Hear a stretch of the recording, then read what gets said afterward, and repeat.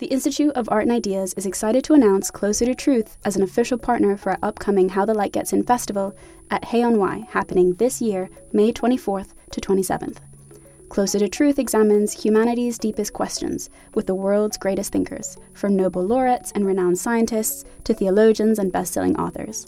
For 20 years, Closer to Truth has explored the deep questions of cosmos, consciousness, and meaning.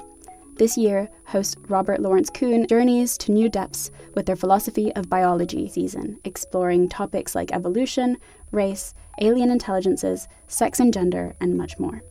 Get early access to full episodes from this brand new season by registering for a free membership at their website, closertotruth.com. Discover the fundamental issues of existence, engage new and diverse ways of thinking, and seek out your own answers with Closer to Truth.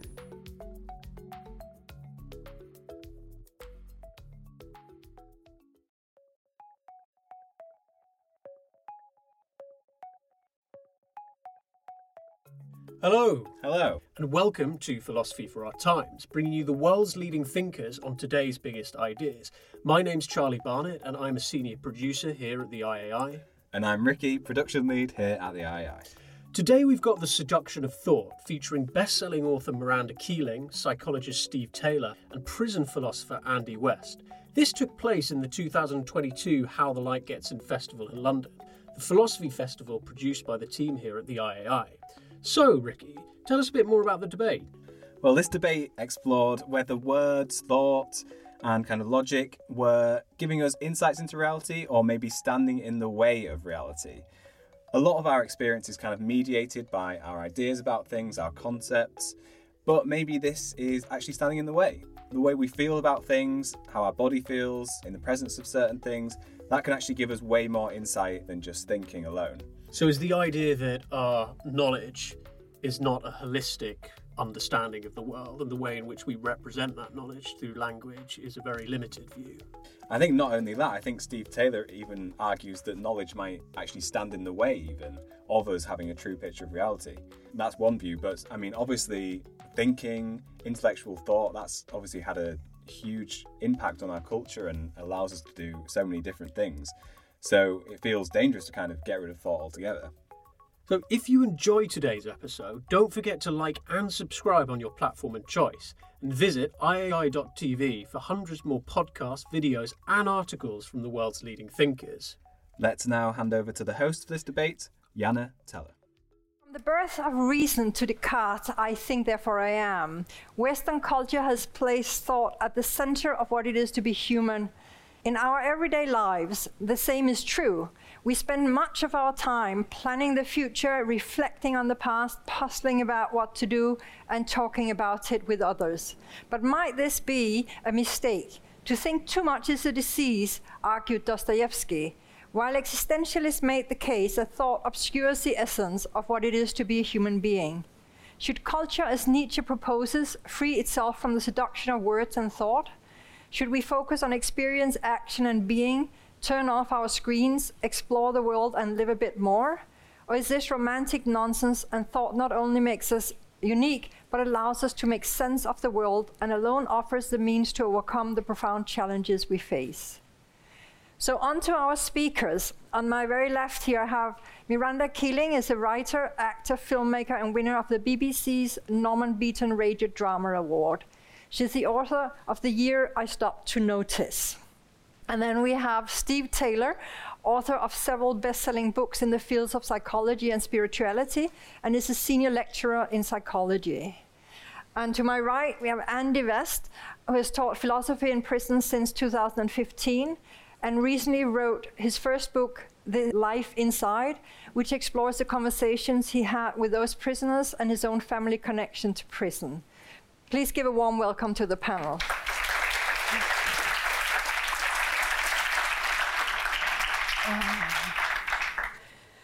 We start off, we have a lot of things to cover today, so we go straight into the pitch, where each of the speakers will give a 3-minute introduction of their thoughts on the issue and the main question, which is, should culture free itself from the seduction of words and thought?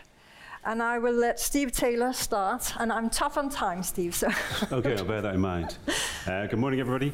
I'm on the side of Dostoevsky and Nietzsche, which sounds a bit pretentious, but I disagree with Descartes. Again, that's something I thought I'd never say. But I think the kind of self which is associated with thinking is a kind of superficial, even illusory type of self. I think our real authentic self, or a more authentic self, more essential self, emerges when we stop thinking, in moments when our mind is quiet and empty. But it's important to bear in mind, I think, you can, broadly speaking, you can differentiate between two different types of thinking. There is what you could call rational, conscious thought, which you use to evaluate things, to critically analyze things. We use it to plan, to decide, to organize, and so forth. And that's obviously a great tool. It's a great, it's one of the great advantages of being human, that we can use this conscious thought. But unfortunately, I don't think much of our thought is actually of that type. I think probably 95% of thought, well, maybe I'm talking about my own mind here, this is obviously the one I know best. 95% of our thinking tends to be kind of random, associational, involuntary chatter. It's the kind of the stream of consciousness, you could call it. It tends to focus on the future, the past, daydreams about alternate realities, and it stops us being present, and it creates a kind of filter that stands between us and reality, like a fog of abstraction, which stops us really experiencing the world around us. It can stop us really communicating with one another, because there's so much sort of random chatter in our minds that we don't really communicate fully, or we're not really present to other people. So it would be great if we could increase the amount of rational conscious thought we have and decrease the amount of chatter that we have. Also, this chatter tends to gravitate towards negative things, tends to gravitate towards worries, problems, resentments. It tends to inflate them, so it can cause quite a lot of discord in our lives. And I think most of the really happy moments, the happiest moments in our lives arise when we stop thinking. In psychology, there's a concept called flow that you've probably heard of, which is when our minds are intensely absorbed in an activity, and the stimulating activity, and our minds become very quiet. There's a sense of energetic fullness within us, a sense of energy, a sense of well-being, and also meditation. Meditation, the very aim of many types of meditation is to empty the mind, to stop thinking. And when we do that, we feel this marvelous kind of rich energy inside of this marvelous fullness of being. So it would be great if thinking could be a tool that we sort of pick up when we need it. And when we don't need it, we can put it down again and enjoy a kind of a mental emptiness, mental quietness, which would give us a more authentic and essential sense of identity. Okay, thank you very much, Steve.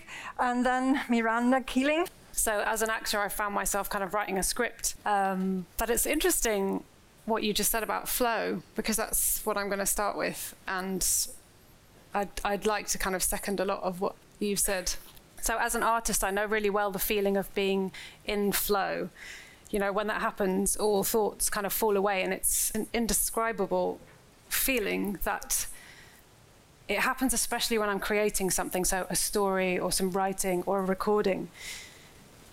And I've experienced this feeling of being in flow, not just when I'm creating something, so in terms of culture, but also when I'm swimming or, doing yoga or listening to music. And on stage, I've felt the flow of energy from an audience, and I've thrown it back at them, all before we've had a moment to even form a thought. And it's a wonderful experience. And some people call this flow God, and some people call it something else, and some people have no idea what it is, right? But when I meditate, as you mentioned, meditation, I reach a similar place where I'm resting with the contents of my mind. And I notice my thoughts, but importantly, I'm not pulled along by them. I can sense the space kind of underneath my thoughts, the emptiness, and I can rest there. And it can feel blissful. So there is an enormous amount of benefit in being without thought, especially while creating art, which is culture. However, there is still a place for thought. I used to work in improvised theatre. I was in a company of 4 actors, and we used to have to go on stage every night and improvise 2 plays with an interval in between, an hour long each. And before each show, the audience would vote on who we were and where we were. So they might say, you're 3 bridesmaids and a bride in a kitchen. And then the director would come back and tell us, and we'd look through our costumes and put something relevant on and come out and improvise this play. So the reason I tell you about this is that improvised theatre is an extreme form of present culture. what happens every night is brand new. It's happening right now and it can never be repeated. But there were rules. And some of you might be familiar with the rules of improvisation, accept what's offered, that kind of thing. And those rules have been considered and devised over a long time, and they work. My background before acting was in circus and magic and escapology, and they all require, dexterity and quick thinking, quick reactions. And they also require hours of practice and thought. The magician Tommy Cooper, I don't know if you know Tommy Cooper, but he had this signature kind of comedy magic act. And he put huge amounts of thought into producing what looked like a chaotic, off-the-cuff character. So there is a freedom away from the seduction of thought. And when you dip your paintbrush into paint and you splash it against the canvas, that's a relinquishing of control. And artistically, it's really valuable. But thought enables us to communicate and to create collectively and to learn from our mistakes and successes and to plan our next piece of work. Thought is often what enables those producing culture to enjoy the thoughtlessness of being in flow. Thank you. And Andy? So should culture avoid the seduction of words and thought? I think we should make words and thought more seductive than they are at the moment. There's an experience I had earlier this year in February, which has really stuck with me.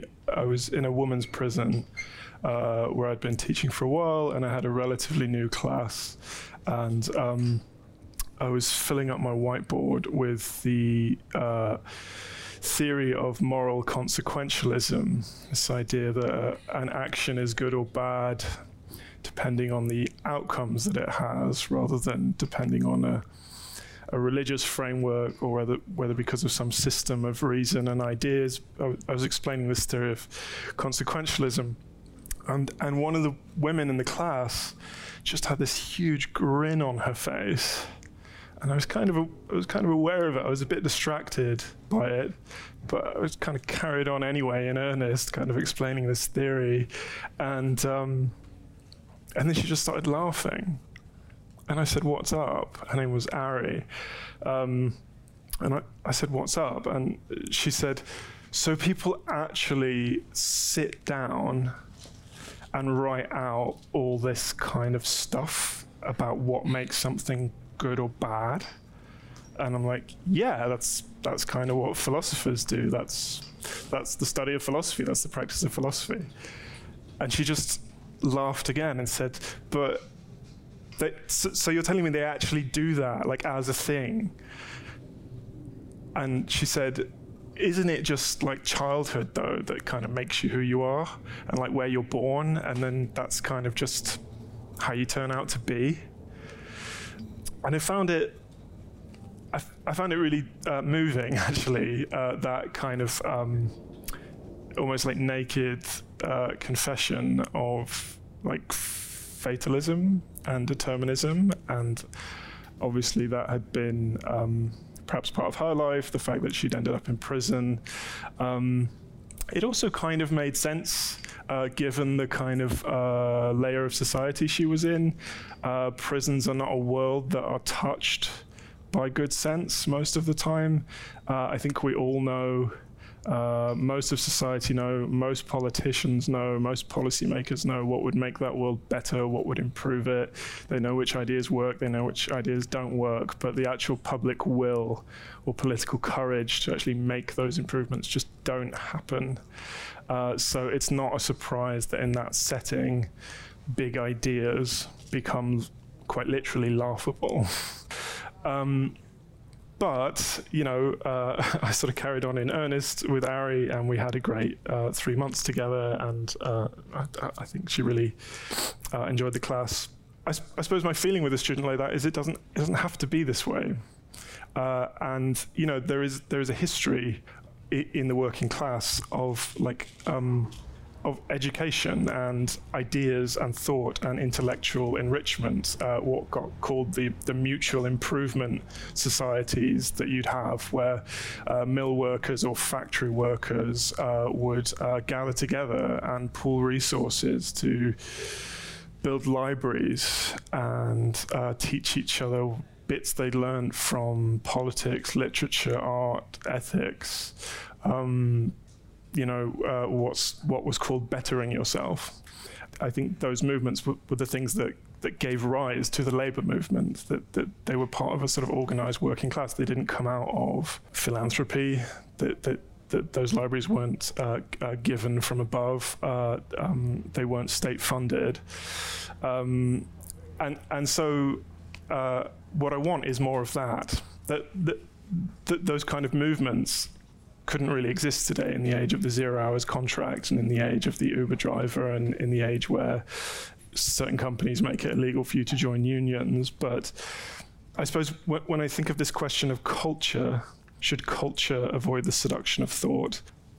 What do we mean by culture? Are we talking capital C culture, or are we talking society in general? And I think in society in general, I'd love to see more thought, because that's what makes another existence possible. That's what makes, if you can think, if you can imagine another possible existence for yourself, then that's what can free you. One of the things that can free you from the kind of fatalism that Ari had. Interesting, thank you. Andy, we'll hold that thought. We'll get back to, I think, that with a thought kind of help us change our lives later. We'll now get into our first theme, and you can also get back to what you've been saying in your statements, if that fits in here. Is thought a distraction from or a description of reality? And I want to start with Miranda on that.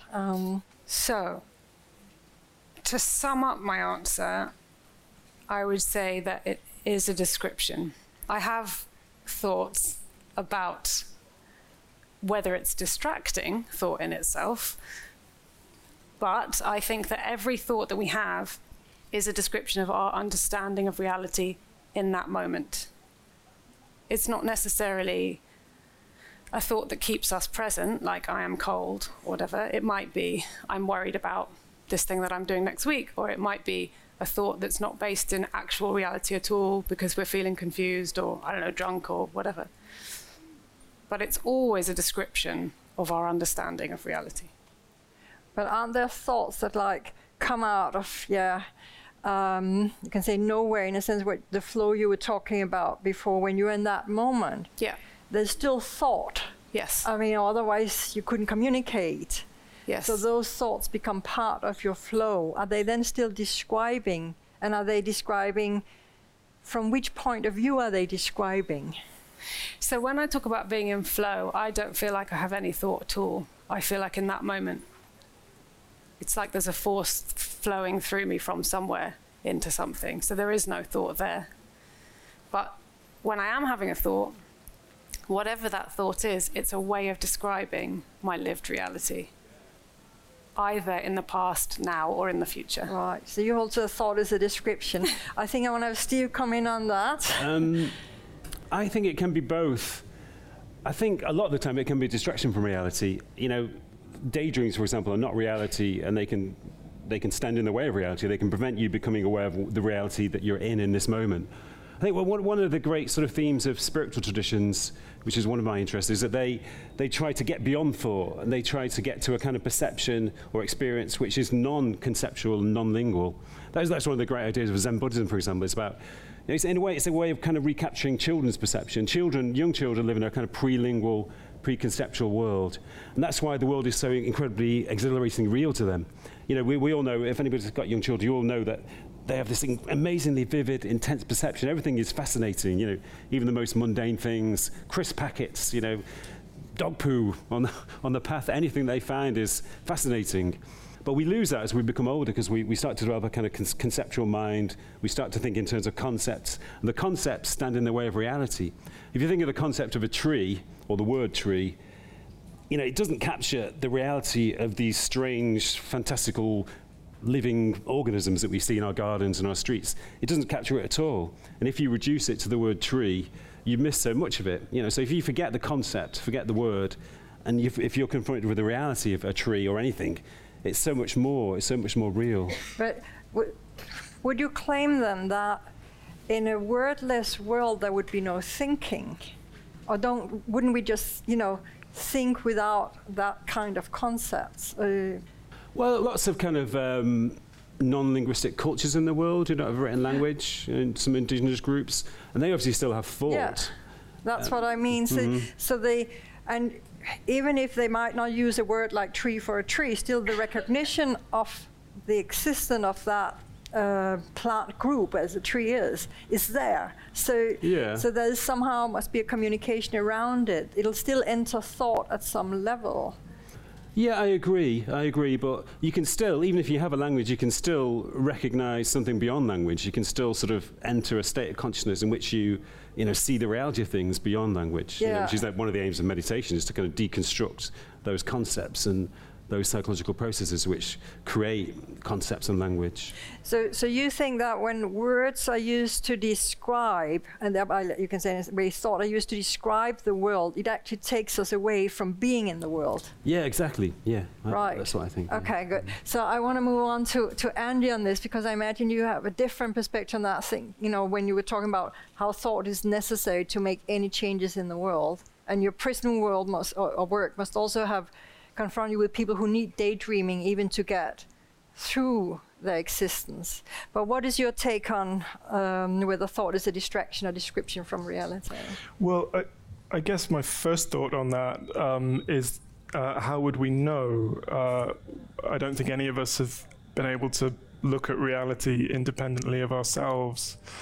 What do we know what reality is like, and whether our thoughts and our mind are distorting it or not?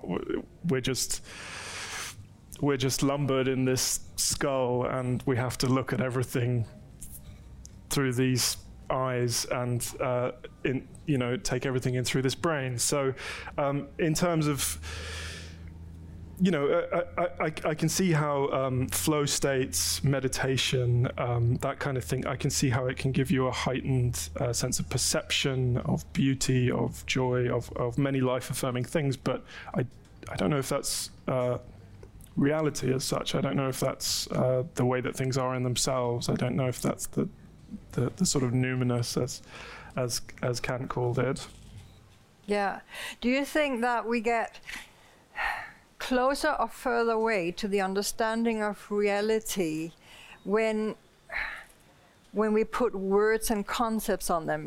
Like what Steve was saying, that takes us away from reality. But isn't there also a way one could imagine the opposite is actually that the more we're able to discern, and by putting words and concepts on each little part of reality, the more we see and understand? I suppose, just to put my sort of society hat back on, which I kind of opened with, I suppose there's something potentially troubling about the idea of switching off thought. Part of the reason I teach philosophy in prisons is but part of what has been really rewarding about it is seeing people just find more descriptions, find more language, find more ways to reveal what their own life and their own circumstance is like to them, and how it could be in the future. While there's definitely a place to, there's definitely a time and place to let go of neurotic thinking, obsessive thinking, an overly analytical mode in life. I think when you sort of look at that from a society point of view, what I want is more thought. I don't think that's a distraction. I think that's clarifying. I think ideas can be incredibly illuminating. Right. Yeah, so thoughts and conceptualization actually expands the personal understanding of reality. Yes, and, yeah. And can I just get quickly in on that from the other side here? It's so interesting. So meditation's an interesting subject here, because in terms of what Andy was talking about, and I think, Steve, you might agree that when you meditate, you're not, the thoughts that come up aren't all positive. It isn't all about resting in the joy and the kind of loveliness, because a lot of what comes up in meditation makes you cry or deal with the really difficult things because you've given them space. Often we cover them with a lot of stuff. So I do think that, especially through having meditated for a long time, that thoughts can be a distraction. They can be a distraction that is positive, it could be negative, it could be neutral. But I still think that if you come back to the question, what are those thoughts? Are they a distraction or a description?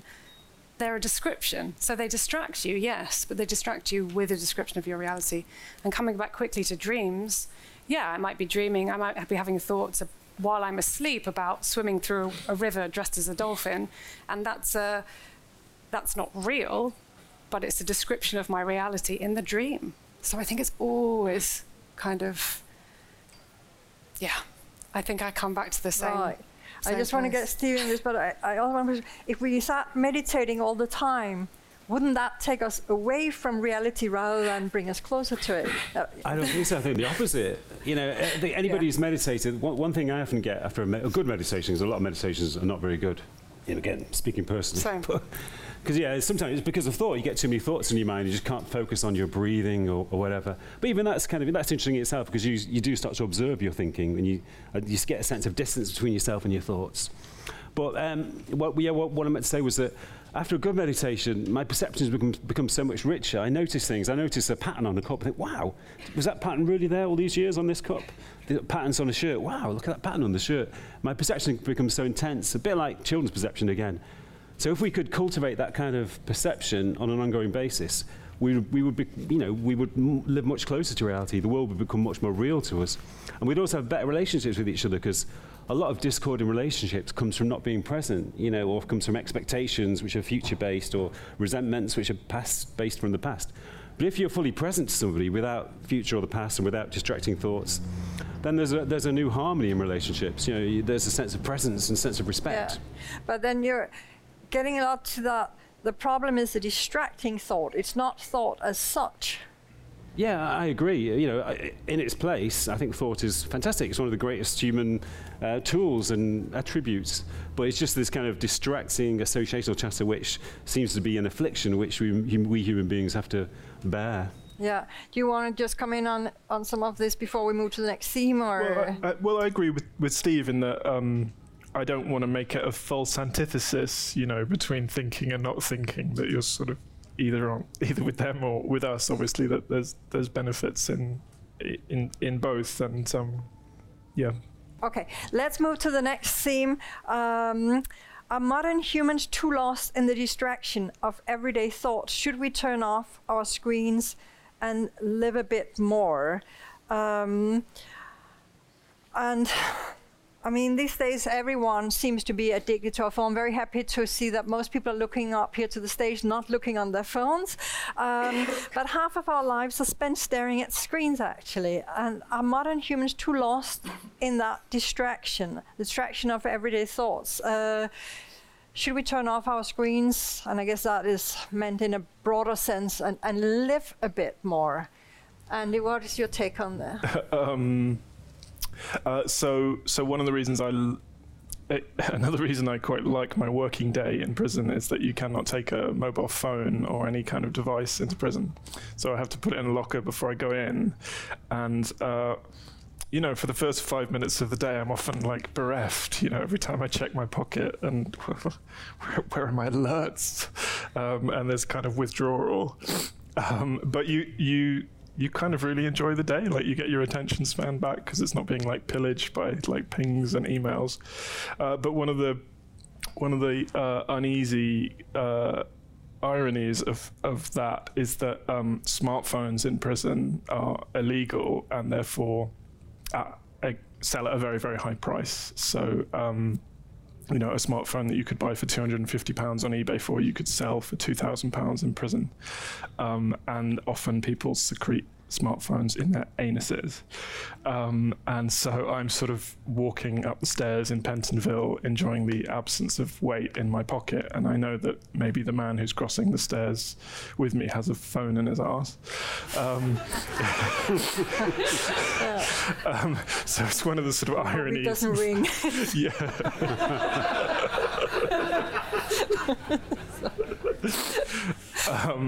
So yeah, it's one of those ironies in that I'm oh, it's so nice to be free from my phone and all that contact, and nobody can get to me. But obviously, there's people in there who are disconnected in the worst possible way, and will take huge risks and do crazy things, and financial risks, legal risks, physiological risks, just to get a phone. And in like a philosophical context, do you think that that's because the phone represent a connection to reality for them, existential reality, or is it more practical? It's a way to make deals and to get contact with their family, or is it kind of both? Yeah, I think both. Yeah, I mean, occasionally you just. I'm working in Brixton at the moment, HMP Brixton, with a group of lifers, and they've been in. Some of them have been in 16, 17 years already, and they're just sort of past. They're just past it with smartphones. It's just, maybe they would have done that 10 years ago or whatever, but it's just not something they're interested in. And I think part of the reason that is their survival strategy is a lot about what gets called on the landing, keep your head in jail, and then you can survive this. Whereas if your head's outside, if you're sort of entangled in outside life too much, then inside life is not so survivable. So, yeah. Interesting. I think, Steve, we'll get you in here.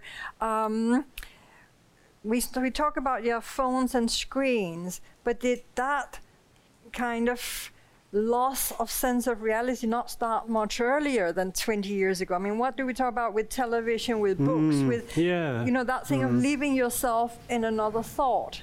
I think so. Yeah, I mean, I can remember the pre-internet days on trains. You go on a train, and everyone was either reading a book or staring out the window or talking. And now everyone's looking at a screen. So that, you seem to have lost something of, even that sense of connection to the countryside, that you stare out at the train window and you see lovely countryside rolling by, but people have lost that. I also remember as a child, walking down the street, if you walk down a street of terrace houses near where I live, everybody would be sitting in the front room watching TV, sort of staring in a trance-like state at a picture box in the corner of the room. I thought, what's going on here? Why do they need to do that? But I think a lot of human beings do find it very difficult to be present. We instinctively search for an object to focus our attention on to get us away from the state of being present. And why is that? Is that our lives are somehow so horrid? I think a lot of it's acclimatization. A lot of people are just not used to spending time inside their own minds or beings, that they're so used to focusing their attention outside that they almost never focus their attention inwardly. And if they do focus their attention inwardly, there's a sense of restlessness, that kind of restless associational thought chatter is on our mind. So it feels a bit uneasy. So it's like a house. Imagine a house where there's a lot of discord, where the family are always arguing. So the child wants to spend most of the time outside the house. It's a bit like that with our own minds, because there's a sense of discord. We want to spend our time outside our minds. So it's almost like an addiction that we need to get outside of our minds. Exactly, and it becomes habitual. Once a habit creates itself, it's very difficult to... I get it. Sometimes I get up in the morning, go downstairs, and immediately there's an urge to fix my attention somewhere, like a newspaper, check my email, rather than just being present and enjoying the situation, or enjoying my breakfast. So it's a habit, So you think it's a habit. It's not necessarily inherent in the human being that we seek that, distraction outside us. It's somehow something we're brought up to have in our cultures. I think it's an instinctive reaction to our own sort of discord, to a sense of unease within ourselves, but it becomes habitual and it's encouraged by our culture as well. Yeah. Okay, so I want to move on to Miranda. Do you think also that we are distracted too much, of course, through all the screens, but is that where is reality then? That's an interesting question. I think we are distracted too much by screens. I completely agree with you, Andy, that when I don't have my phone on me, it's initially weird and I feel jumpy, and then I just go, oh, thank goodness. And reality is both out here and in the entire world copied again in our phones. So we're stuck somewhere in the middle, I think. And you were talking about, although it's nice to be without your phone, actually it's for some people in the prisons you go into, it's incredibly serious whether or not they have a phone. And you only have to think about, Molly Russell in this Instagram case, to be reminded that these devices are really, they can be used for good, they can be used for being in flow, doing a yoga class, blah, blah, blah, right?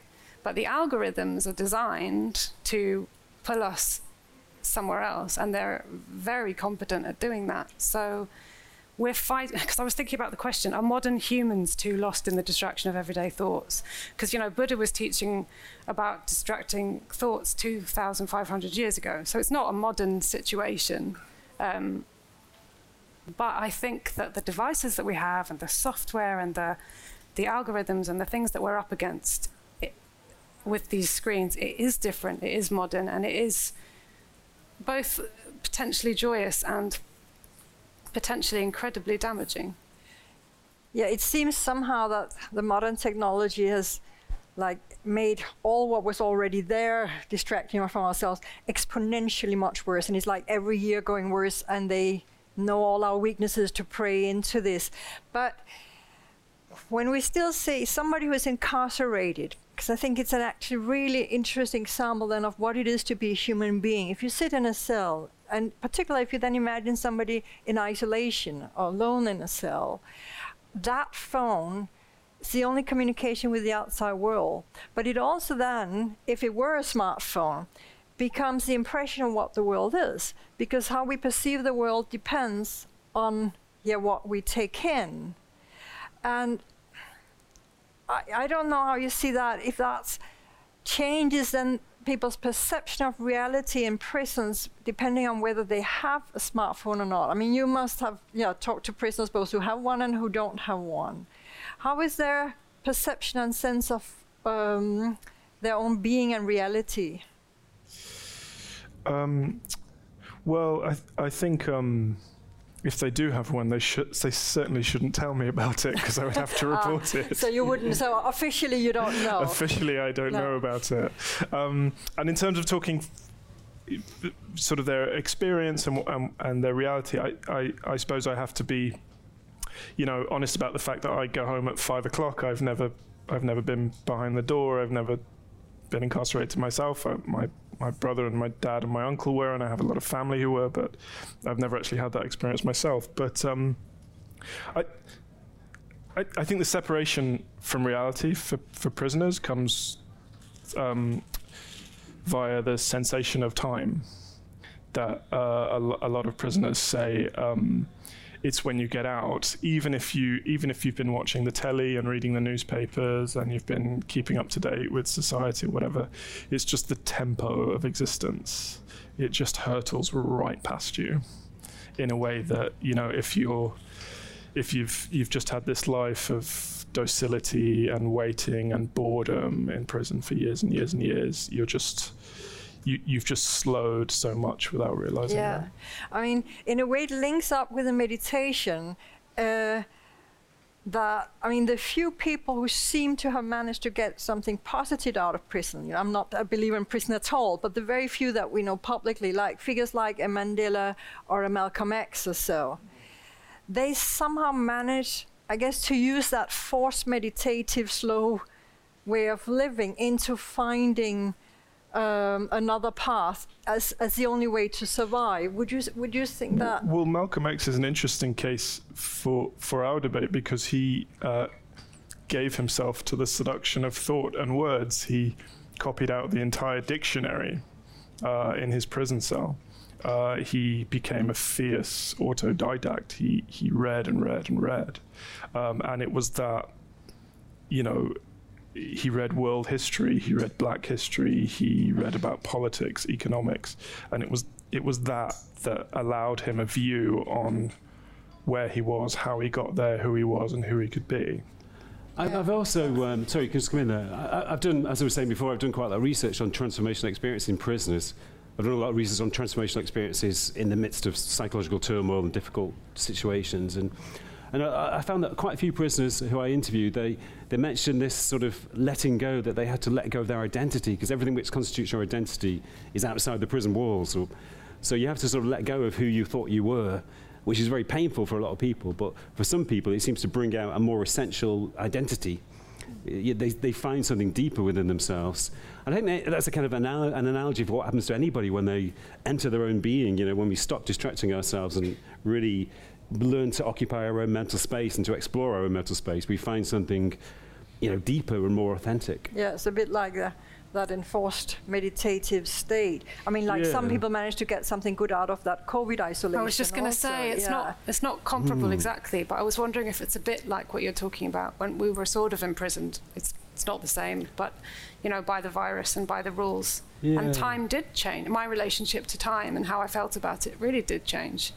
Yeah, that thing that there are not that many outside demands, because part of all that distraction is not only coming from our thoughts, but does come from what the outside world from us. Yeah. I mean, how do you look at that, Steve? I agree. I get it. It goes back to sort of the illusory or kind of delusory quality of thought that it can create a kind of false image of who you are based on other people's impressions or based on your own thoughts. So you can develop a whole thought-created identity, which is not your real self. And it's when you're in a situation like prison or when you spend a lot of time alone, a kind of enforced solitude, then you find out what is beneath thoughts. You find a more essential identity. So, you know, that's one of the reasons why traumatic situations I found in my research, they can be very beneficial because they allow people to go beneath their kind of thought-created identity and find something more fundamental and more essential.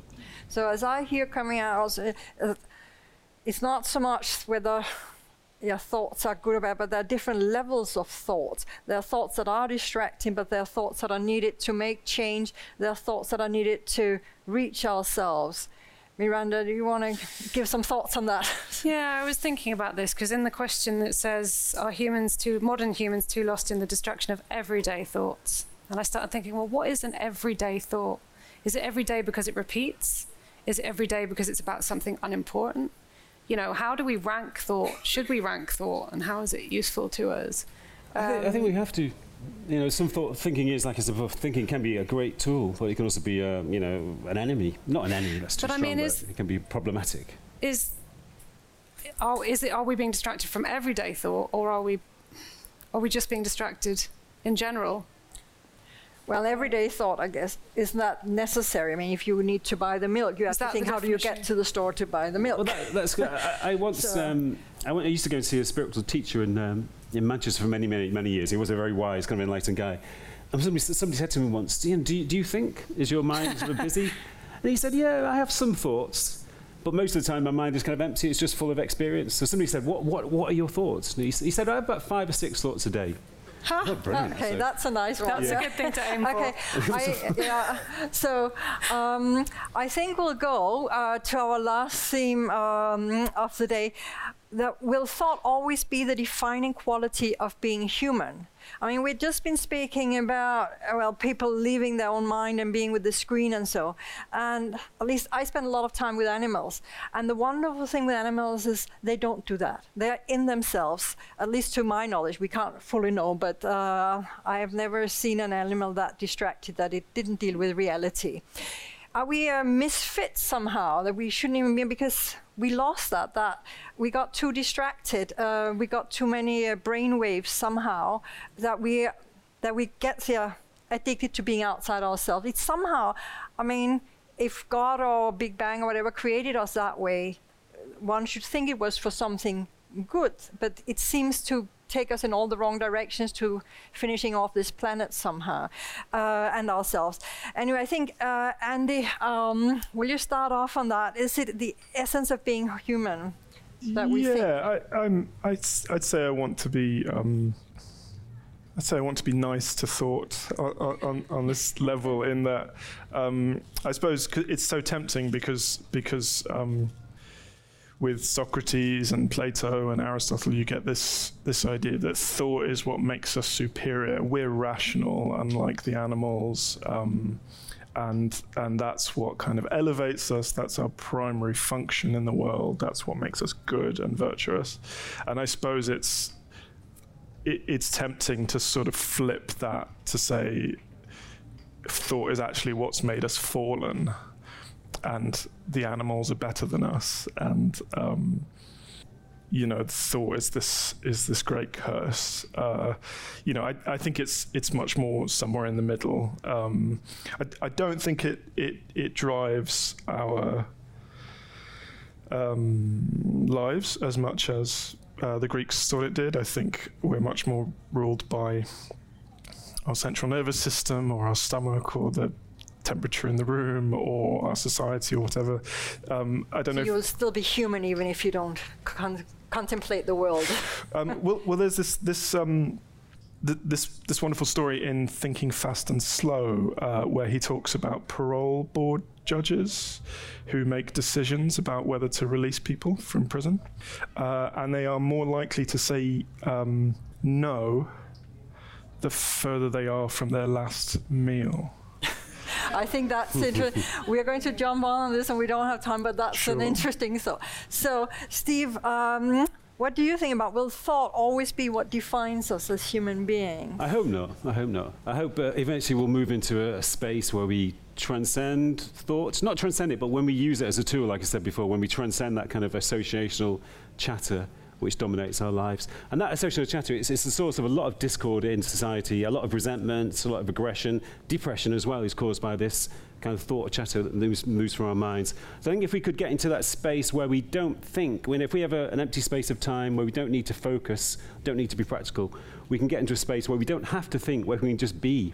I think human beings are probably the most misnamed species on the planet because we don't spend much time being. Yeah, but is that a problem like just of modern cultures? Or so you think that inherently human beings would be able to just be like any other animals?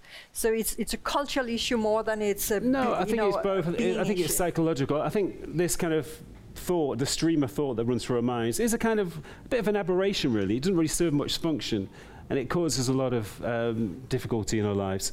So I think at some point, because it does cause a lot of social problems as well.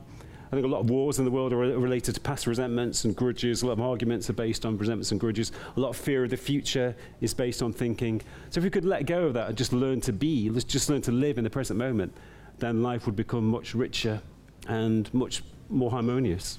Right. So, and what do you make of this? Is thought the defining quality of being human, Miranda? In terms of what's been mentioned already, I feel like I sit somewhere in between with an appreciation of thoughtlessness and appreciation of thought.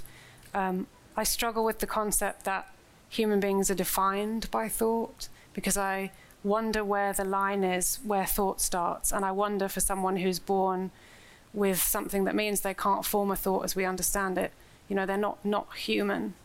And we say that animals don't have thoughts, but I don't know. I mean, I'm not a scientist, but I think there are definitely it's blurry, this kind of thing.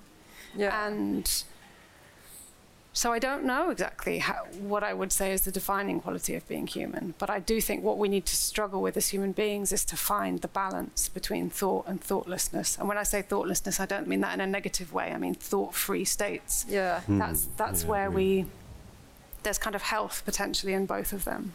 I think also we need to differentiate between the thoughts that stay with you, like how you deal with your surroundings, or whether it's cold or warm and you need to go somewhere. So, because also animals do think about that. If a cat chases a mouse and he sits waiting for it to come out of its hole, there's thoughts in that.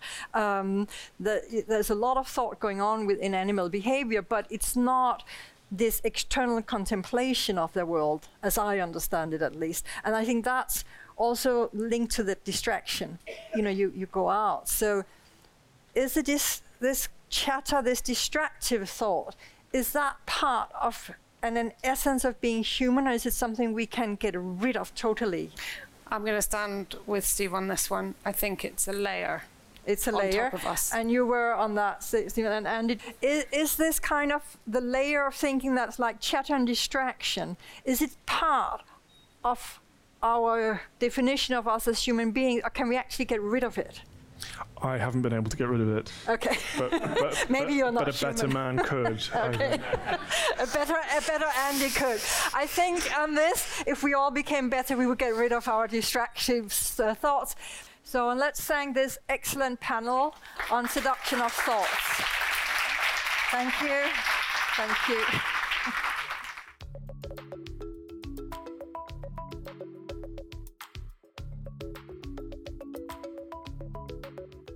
Thanks for listening to this week's episode of Philosophy for Our Times. If you enjoyed today's episode, don't forget to subscribe on your platform of choice and visit iai.tv for hundreds more podcasts, videos, articles, and more from the world's leading thinkers.